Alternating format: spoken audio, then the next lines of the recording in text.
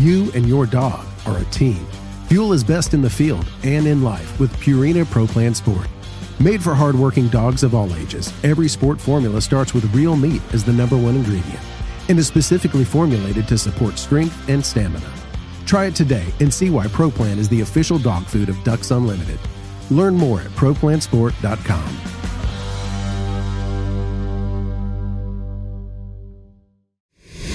Do a mic check, please. Hey everybody, welcome back to the Ducks Unlimited podcast. I'm your host, Chris Jennings. I'm your host, Dr. Mike Brazier. My name is John Gordon. I'll be your host. And I'm your host, Katie Burke.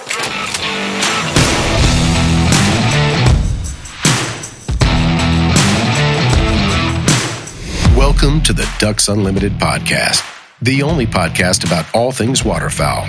From hunting insights to science-based discussions about ducks, geese, and issues affecting waterfowl and wetlands conservation in North America. We bring the resource to you, the DU Podcast.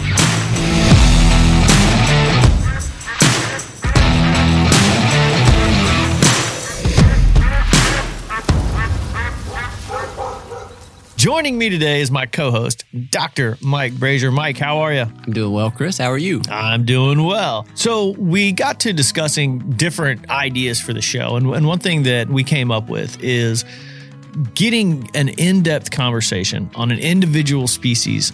And so we're going to launch these as a series of shows. But Mike and I have come up with a list of these species that we're going to do this season. And we're going to kick it off. And I think it's very timely for, September mention here. We're going to kick it off with blue-winged teal.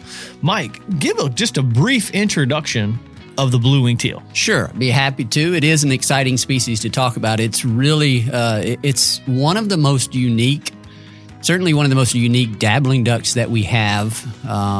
There are obviously quite a few species of ducks across the entire duck spectrum that are pretty cool and have some uniquenesses to them. But within our dabbling duck group, the blue-winged teal kind of stands out because of several unique traits, and we'll get into those as we work through this. And I'll start here just with the taxonomy. We've spoken about this, I think, on maybe a few episodes prior to this, talking about how some of the closest relatives to blue wings are cinnamon teal and northern shovelers. These three ducks are in the genus Spatula or Spatula, however you prefer to pronounce that. Blue-winged teal's taxonomic specific kind of genus and species is Spatula discourse.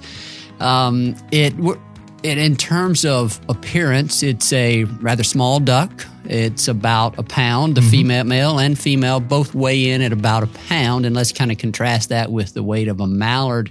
Mallard, you're looking at about 2 to 3 pounds, depending on what time of year and whether you're talking about male or female. But, it's so that kind of gives you a size reference there. In terms of appearance, we don't want to go into too much detail on this because we're not very good at painting mental images. I think we're going to have to do a video for that one. Yeah, but obviously the most striking appearance feature of male blue-winged teal when they're in their breeding plumage is, of course, that slate blue-gray head and then that white crescent, half-moon crescent. That's a absolutely gorgeous bird when they're in their breeding plumage, and then of course the distinctive blue shoulder patch that they retain year round, obviously. So, well, where exactly? We can go ahead and start off with just like the distribution of these birds, and you mentioned they are specifically a North America breeding bird, which makes them unique. Explain why that is. Well, they are like when we look across the spectrum of ducks, there are some that occur on multiple continents. Mallards obviously is a classic example there, but even green-winged teal, although it's maybe a separate species or subspecies in a different continent. But the blue-winged teal breeds only in North America, save probably a few random exceptions somewhere or another. Now, their distribution during the non-breeding season certainly carries them into South America, Central and South America. But from a breeding standpoint, you're only going to find them in North America.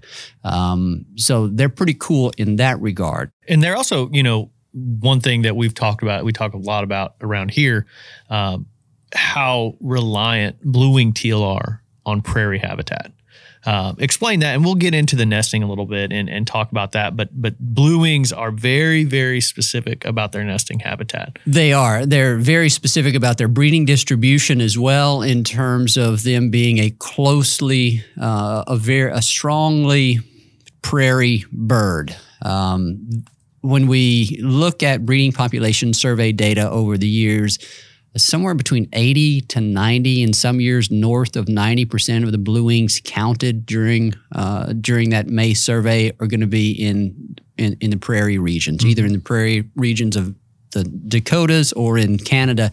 They're going to be most abundant, certainly here over the past 20 or so years in the Dakotas. That's their stronghold. We've certainly seen that since the mid-'80s with CRP and a lot of the grass that it has put back on the landscape. Blue-winged teal have really benefited from it, as well as the abundant wetland conditions that we've been blessed with there in the Dakotas over the majority of those years. So Dakotas are the stronghold for their breeding populations. Saskatchewan's probably going to come in a close third, you might say, and then of course Alberta and Manitoba is going to make up the difference. You're going to get about 10% in the boreal forest during any average year.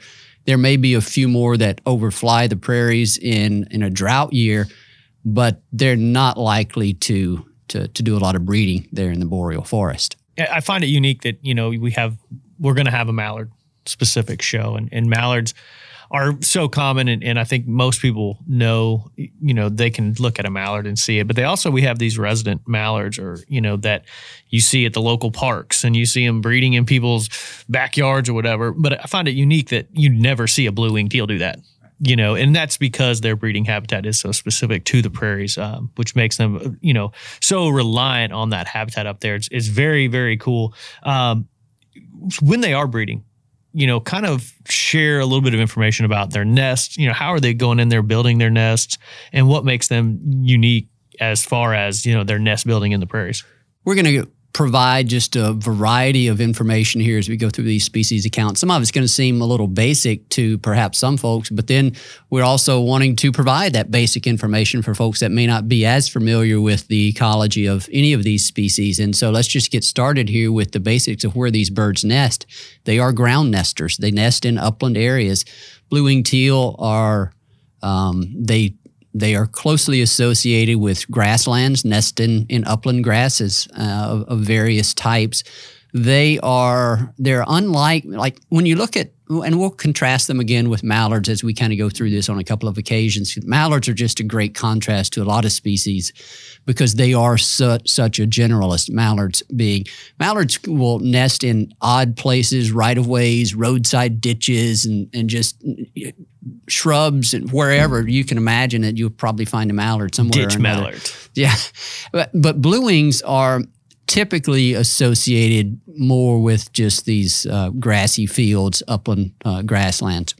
They are one of the, we'll get into some of the migration ecology a little bit later on, but just from a breeding standpoint related to that, they are one of the last birds to arrive on the prairies. Yeah, they are one of the first to leave. They are one of the last to arrive.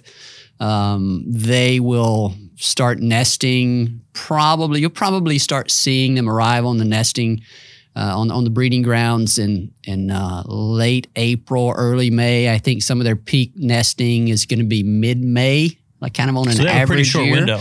They're going to have a short window. They will, one of the consequences of that is that they are a species that has been documented to re-nest infrequently. Like mallards will re-nest up to 5 times. And I think there have been some studies that have documented nearly every mallard they are following, whether through some radiotelemetry study, have tried to re-nest at least once. And I think in contrast, blue wings, I believe I recall seeing a study where only about a quarter of the blue wing hens that they were tracking actually attempted a re-nest. So they just don't have a lot of time because of their late arrival and their desire to get out of there early too. So it's a really compressed breeding window. So that's a pretty interesting thing. In terms of what the nest bowl actually looks like and how that works, they find a preferred area where they want to nest, ideally within some proximity, close proximity to a wetland. Seasonal or temporary wetland are among their preferred wetland types whenever they arrive on the breeding grounds. And if they can find a suitable kind of grassy area in proximity to that, the hen will go land in that area and then kind of walk a short distance to find a nest site, and will create a little scrape and start building a nest bowl, pulling the grass from around her. They do not transport material to the nest site, unlike what you see with passerines. No species of waterfowl does that. No species of waterfowl will transport nesting material to the nest site. Oh, wow, they that's a fun construct fact. it from material that's within sort of a bill's reach. And if someone wants to get an idea of what a blue-winged teal nest actually looks like, a couple years back, I worked with a group in our Great Plains region who was working with the University of North Dakota Research, and they were doing some nesting camera little videos. And so we pulled a bunch of those videos, and we have those on ducks.org. So if you go on ducks.org and you search nesting camera, there's some pretty cool little examples of, you can see actual blue wings on the nest. Yeah. You can see them sitting in there. You can see them coming out and doing different things, even kind of poking at the nest as they're kind of building it up. So that's a good opportunity for everyone out there to visit ducks.org and check out those nesting camera videos. They're still on there. They are an abundant duck species there on the prairies, and we're going to get later on into some of the population status aspects of it, but and certainly over the past several years have been very, very high population levels, and so finding blue-winged teal nest in some of those prairie states and provinces has not been much of a chore. Yeah. You know, it's pretty cool to be able to find those. What else about What's the the nesting? typical clutch size? Yeah, that's another interesting piece based on various studies that I've looked at here recently. Their clutch size tends to be a little bit larger than that of mallards. Mallards, you're going to be looking at about an average clutch size of 9. Blue-winged teal tend to have a slightly larger clutch size, coming in around 10 on average. And that's going to vary a little bit. There's some indication that it might vary based on age and whether you're dealing with a first-year bird or an after first-year bird. I guess that's the other thing that I'll say is they do nest in their first year, once that they hatch in year one, and then by the time they get around to the following spring and breeding season, they are nesting. That's unlike some of the longer-lived species, sea ducks and certainly geese. If we want to broaden the conversation, they typically do not breed until 2 or 3 years of age. But blue wings are, and most dabbling ducks are going to nest in their first summer. So average clutch size of about 10 eggs. So when these things hatch, the brood comes out of the eggs, I should say. What are they doing? What is this female duck doing when they hatch? Well, so the other thing, before they hatch, they're incubated. Mm-hmm. So the other little tidbit here that I'll mention for blue wings, and we'll probably do it for others as well. Whenever a female, this is sort of a insight on nesting ecology, whenever a hen creates that nest, she finds a nest site, starts to create the scrape, she makes a decision at some point to start laying an egg. They lay, on average, 1 egg per day. Typically, they will go to that nest site in the morning, and they will lay an egg. And so incrementally, day after day, their clutch size increases, one egg at a time, until they reach whatever it will be for them, based on whatever kind of physiological triggers they have, will be their terminal clutch size. And then the other kind of neat thing that happens as they progress through that laying stage, they gradually increase the length of time that they stay on that nest. Like whenever they're at egg number 1 or egg number 2, they're on that nest for a short period of time, maybe an hour, hour and a half, 2 hours, somewhere in that ballpark. But then as they lay incrementally additional eggs, they will increase the amount of time that they're on their nest. And we can get someone on here to talk about the incubation constancy and synchrony of hatching. That's an entirely separate conversation that is really neat in itself, how these eggs are laid over different days, over a course of about 9 or 10 days, yet they all hatch within about 6 to 12 to 24 hours of one another. And there's some kind of incubation control things going on there. We're going full duck nerd on that episode. That's pretty awesome. I like that. We are. So let's see, where was I going there? We talked about So I was asking kind of what they do once they hatch. Incubation. That's where I was going. Incubation length. Incubation. Yeah, how long it takes to incubate. For blue-winged teal, they're able to hatch their eggs, incubate their eggs to hatch over a shorter period of time, about 24 days, 24 days. Mallards, in contrast, are about 28 days. That's, again, the difference is there's probably a conversation for another episode and with someone smarter than I am. But so we're talking about 10 days to lay the eggs, 23 days, 24 days to incubate them to hatch. So that's about 34 days that these females are exposed to predation. Then those little fluff balls all hatch relatively synchronously within a short period of time. And then all ducks are precocial. It's what we call precocial, meaning that the moment they hatch, they are able to move on their own. They're mobile on their own, and they are able to feed themselves independently of the parent. In most duck species, we're talking about female parental care only. Yeah, I was going to ask, what's the dad doing during the nesting? The dad's probably already gone at this point. The blue-winged teal do tend to, it's my understanding, blue-winged teal males have a tendency to hang with the female through incubation a little bit longer than maybe some of the other ducks, and that may relate to the fact that they have a compressed window of time within which to raise a brood. That breeding opportunity may be fairly limited for the males, and so their best long-term strategy might have been to hang with that female in case in a random or low probability event she does decide to re-nest, he would want to be there for that. So, but by mid-incubation, for blue wings, the males are probably going to have buggered off and will have gone on to wherever it is that they're going to start undergoing wing molt. They get a head start. This relates to some of the migration chronology. Adult males, the males in general tending to be, I should say adult males, second-year males being the first that you would see migrating south. And that's why, because they've been kind of they no longer have any parental care responsibilities. Yeah, and we can get back into that.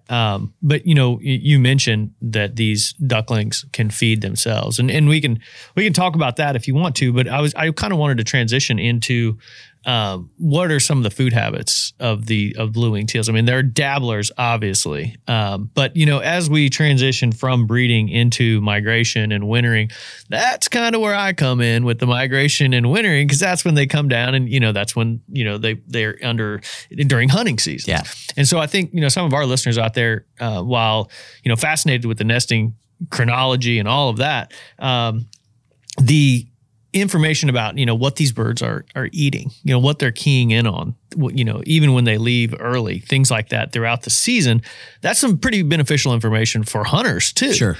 So kind of explain what these birds are eating, and then we can get into the migration and the wintering. Yeah. So I guess to close out the breeding discussion, the ducklings, to get to the wetland, that's an entire discussion itself about which wetlands they use and where they go and overland movements, all that kind of stuff. But it takes about 45 to 60 days, I think, for them to achieve flight. Oh, okay. Maybe a little bit on the short side of that. I'd have to refresh my memory to be exact, but somewhere in that neighborhood, 40, 45, 50 days to attain flight for blue wings. And they're so very vulnerable at this time, too. Absolutely. And so then they start winging their way south.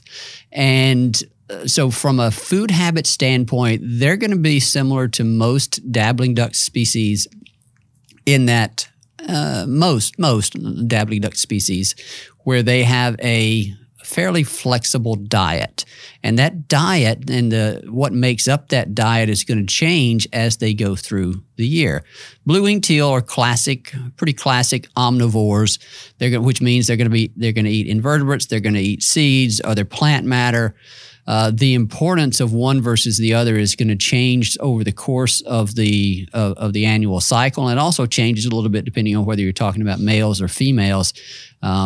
as they get into that molting period where they're replacing their feathers, obviously they're going to need a lot of invertebrates to fuel the protein required to produce those feathers. But then as they start migrating, the big thing that they're looking for are carbohydrates. This is true for most all ducks and geese, that during that non-breeding period, they need carbohydrates to fuel their movements, their migration, their thermoregulation. And so that's going to come primarily in the form of various plant-based foods, seeds, tubers. They'll eat the odd invertebrate here or there because they still have to maintain a balanced diet, so to speak, and get all the other nutrients. Blue-winged teal are not classic field feeders, like in agricultural fields. I don't know what your experiences have been. I'll get your thoughts on that. But there have been a couple of studies documenting them eating dry field feeding on corn, but that's not very common. What have you seen? I've not ever seen them dry field feeding like that. Obviously Arkansas rice. I've obviously seen them there, but not specifically dry field feeding. Yeah. So then the other thing that happens as you go through the winter, they're primarily still feeding on carbs. They're actually one of the they're a species that doesn't pair until the spring.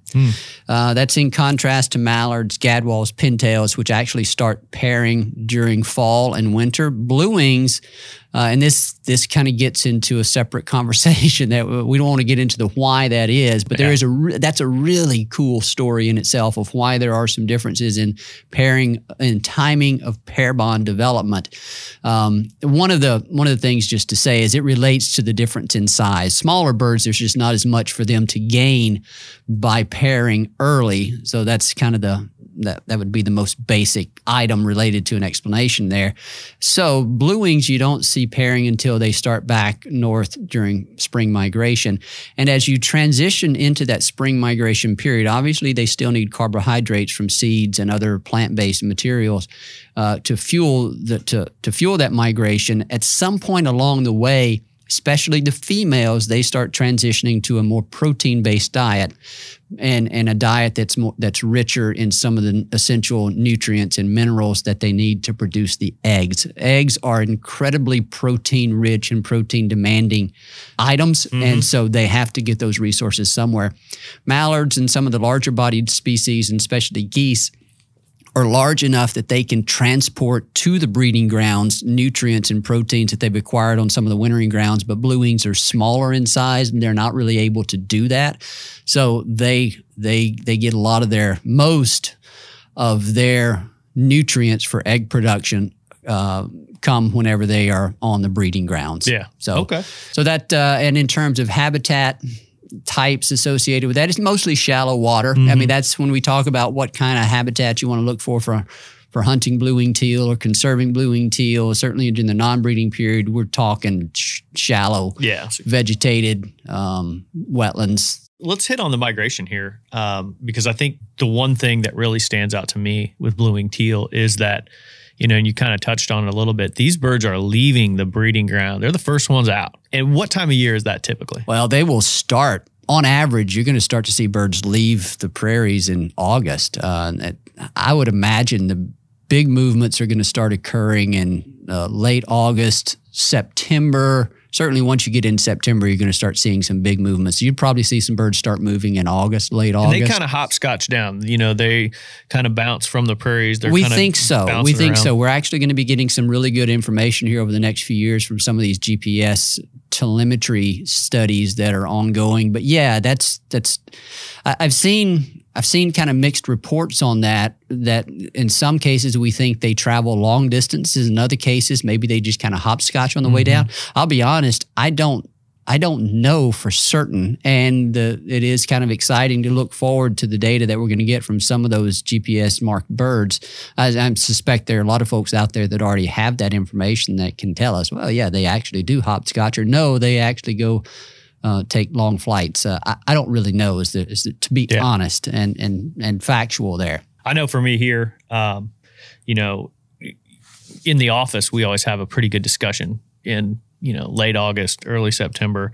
A couple blue-winged teal will always show up at the pond here at the U, and that gets everyone fired up. Yeah. It's our first sign. They're the vanguard. It's that first sign of migration. And as we progress through the September teal seasons, from the Great Lakes all the way down, to South Texas, I constantly am getting reports on the kind of the pace of the migration. And I always find it interesting that some of these hunters down in Texas and South Louisiana, they're like, oh, the adults, the adult males are here. And, it kind of explain how that progression, you touched on it briefly, but explain the progression of when the adult males, when they start showing up down in South Louisiana, if there's a bunch of them, that's great. But these guys still know, hey, there's more to come. That's right. And that relates to what we were talking about earlier with regard to female biased parental care.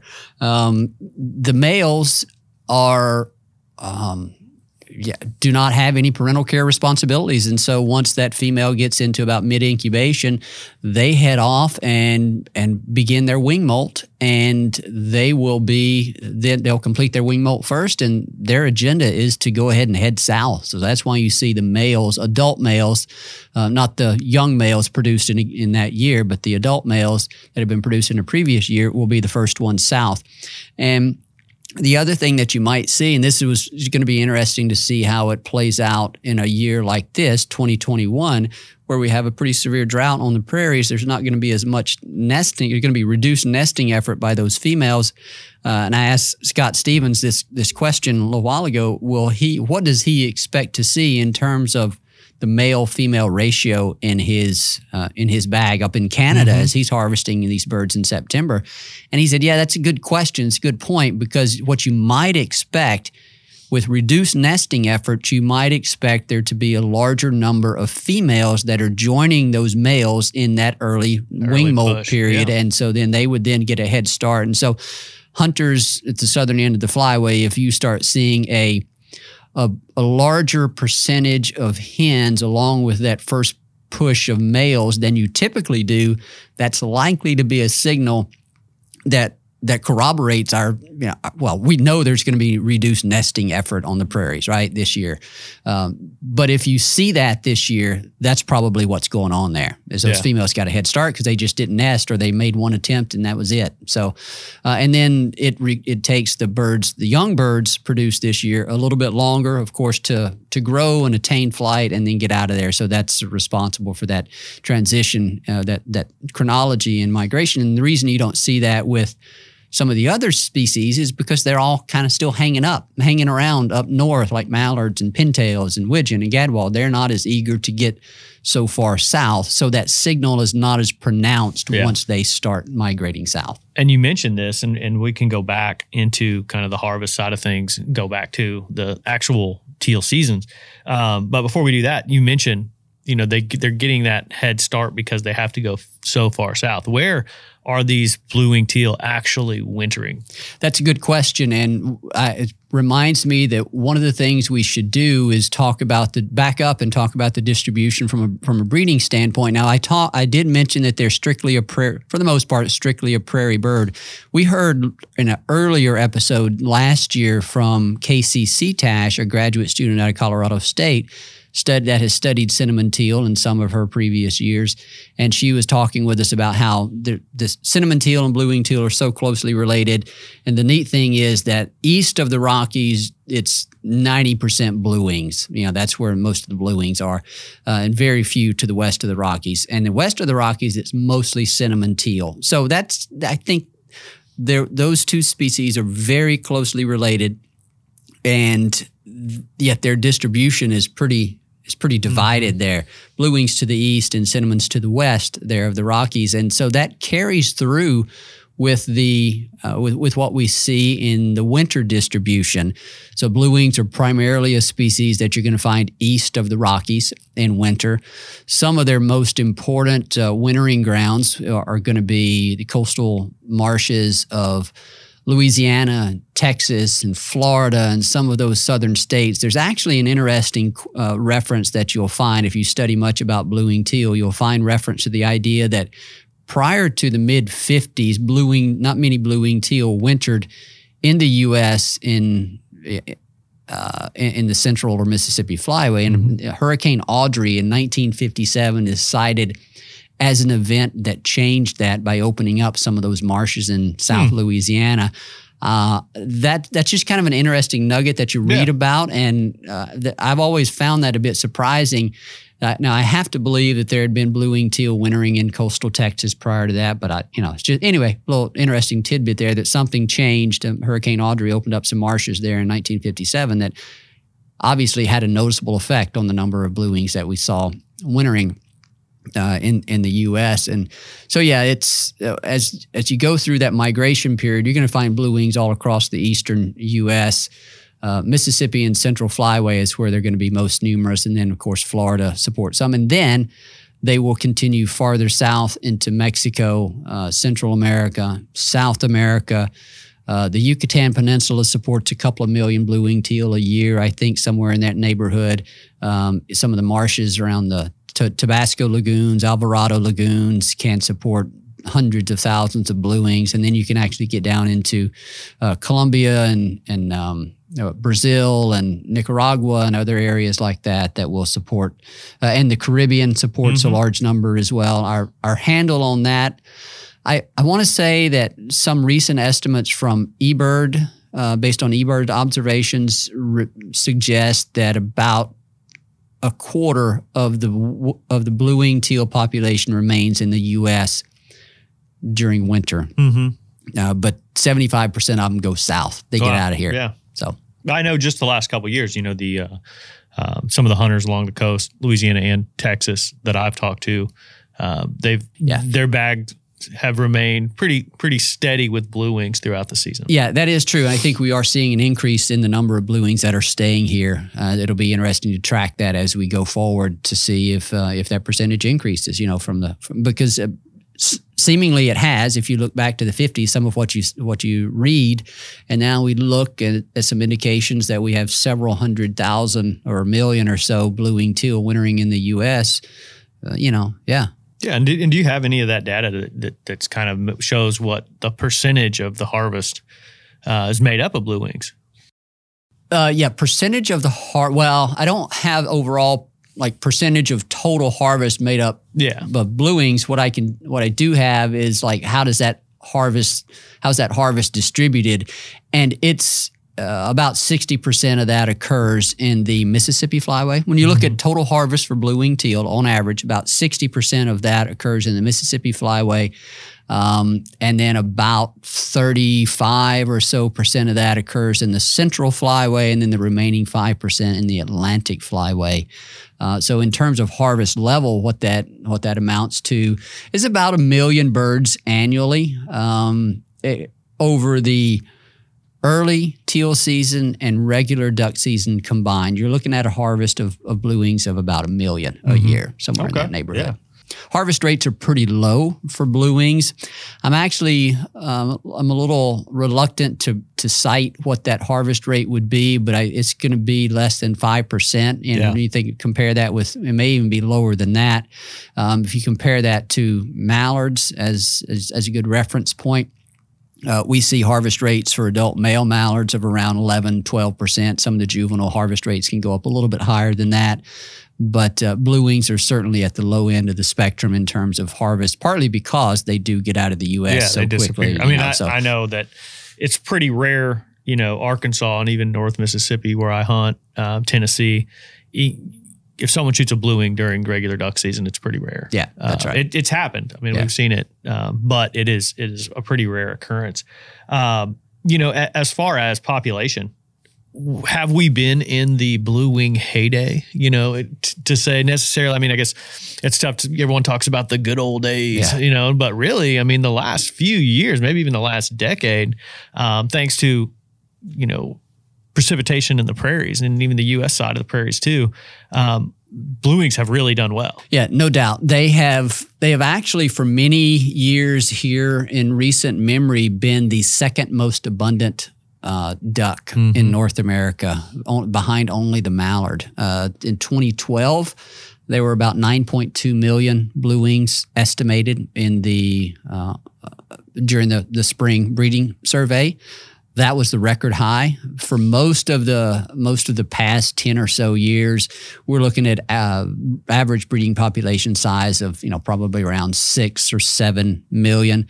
So even on average, over probably the past 20 or so years, they have been the second most abundant duck species in North America. No doubt beneficiary of CRP and very good wetland conditions in the Dakotas.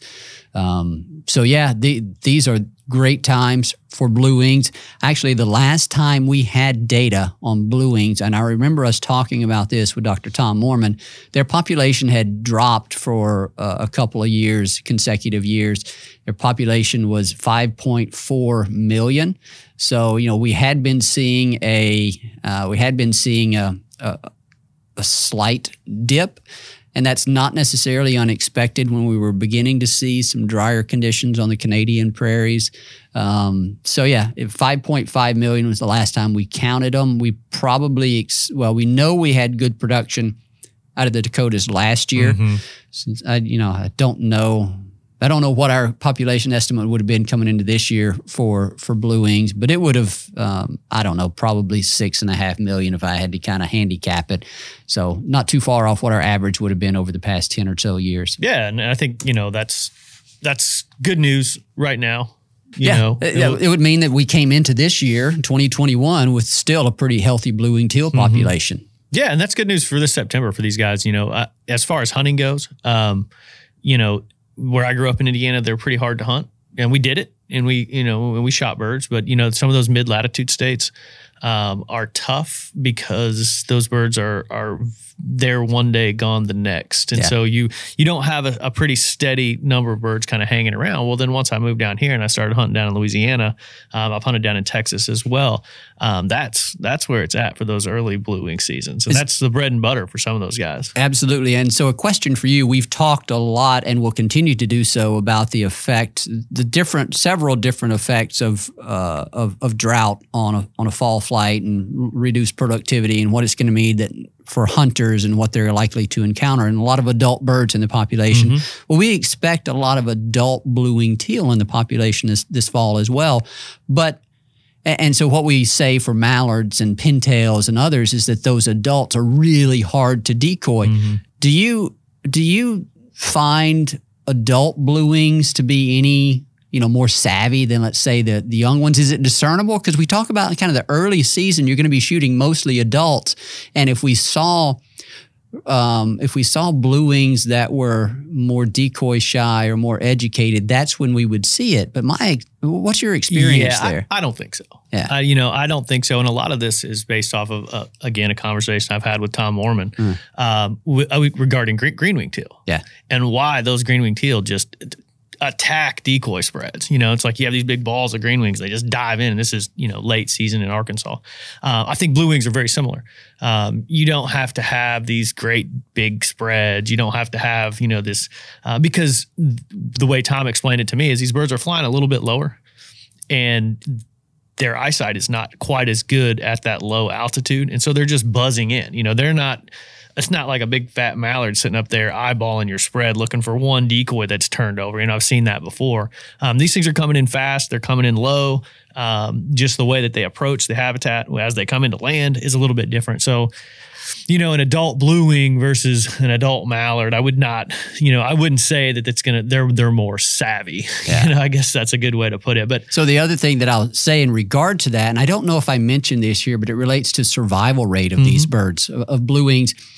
It does relate to this observation of them being more susceptible to or not as wary of decoys. There was a study out in California that looked to see if there were any correlations between what they deemed to be sort of an index of risk-taking behavior by different duck species, and see if they could find any correlation between that risk-taking behavior and where ducks fell along this spectrum of kind of life history. Yeah. Like blue wings are at one end of the gradient where they have low annual survival rates. Their annual survival rates are somewhere between 40 and 50%. And we've already talked about how they have really low harvest rates. So that low survival rate is not at all driven by harvest. We're talking harvest probably well less than 5%. So it's just they have high annual mortality.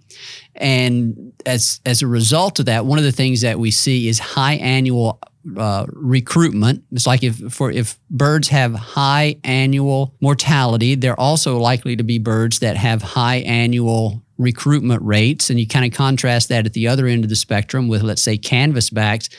They have higher annual survival. They live longer. They have lower annual reproductive output, and some of those birds are going to be more wary. Now, canvasbacks may not be because we're talking about a diving duck, but if we're talking about a dabbling duck, mallard would be a good one to contrast. They are more wary, and it kind of relates to some of their life history strategies there. But blue wings are that observation relates to the life history of it, and it being a bird that takes a lot of risks. Yeah.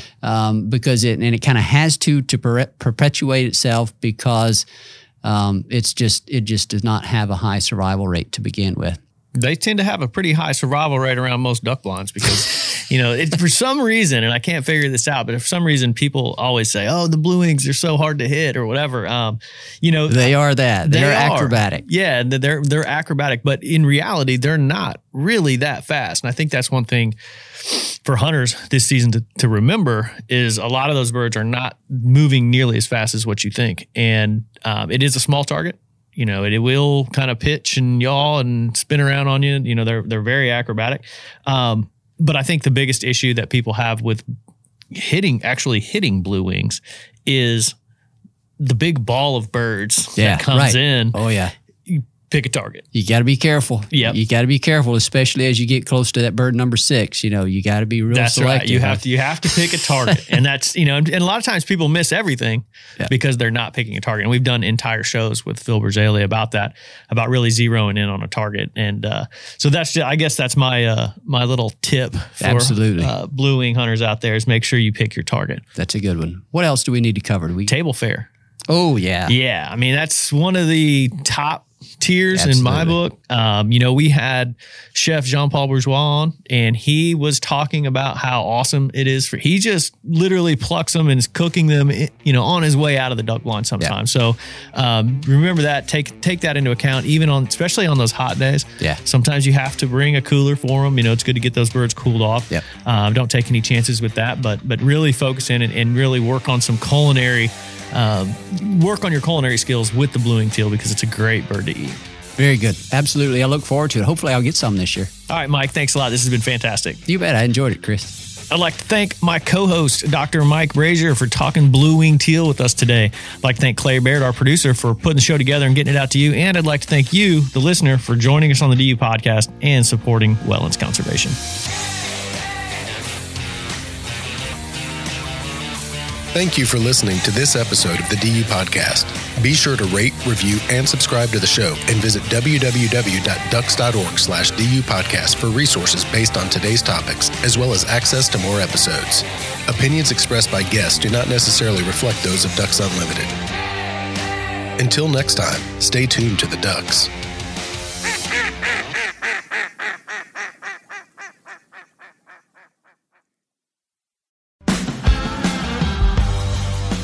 You and your dog are a team. Fuel is best in the field and in life with Purina Pro Plan Sport. Made for hardworking dogs of all ages, every sport formula starts with real meat as the #1 ingredient and is specifically formulated to support strength and stamina. Try it today and see why Pro Plan is the official dog food of Ducks Unlimited. Learn more at ProPlansport.com.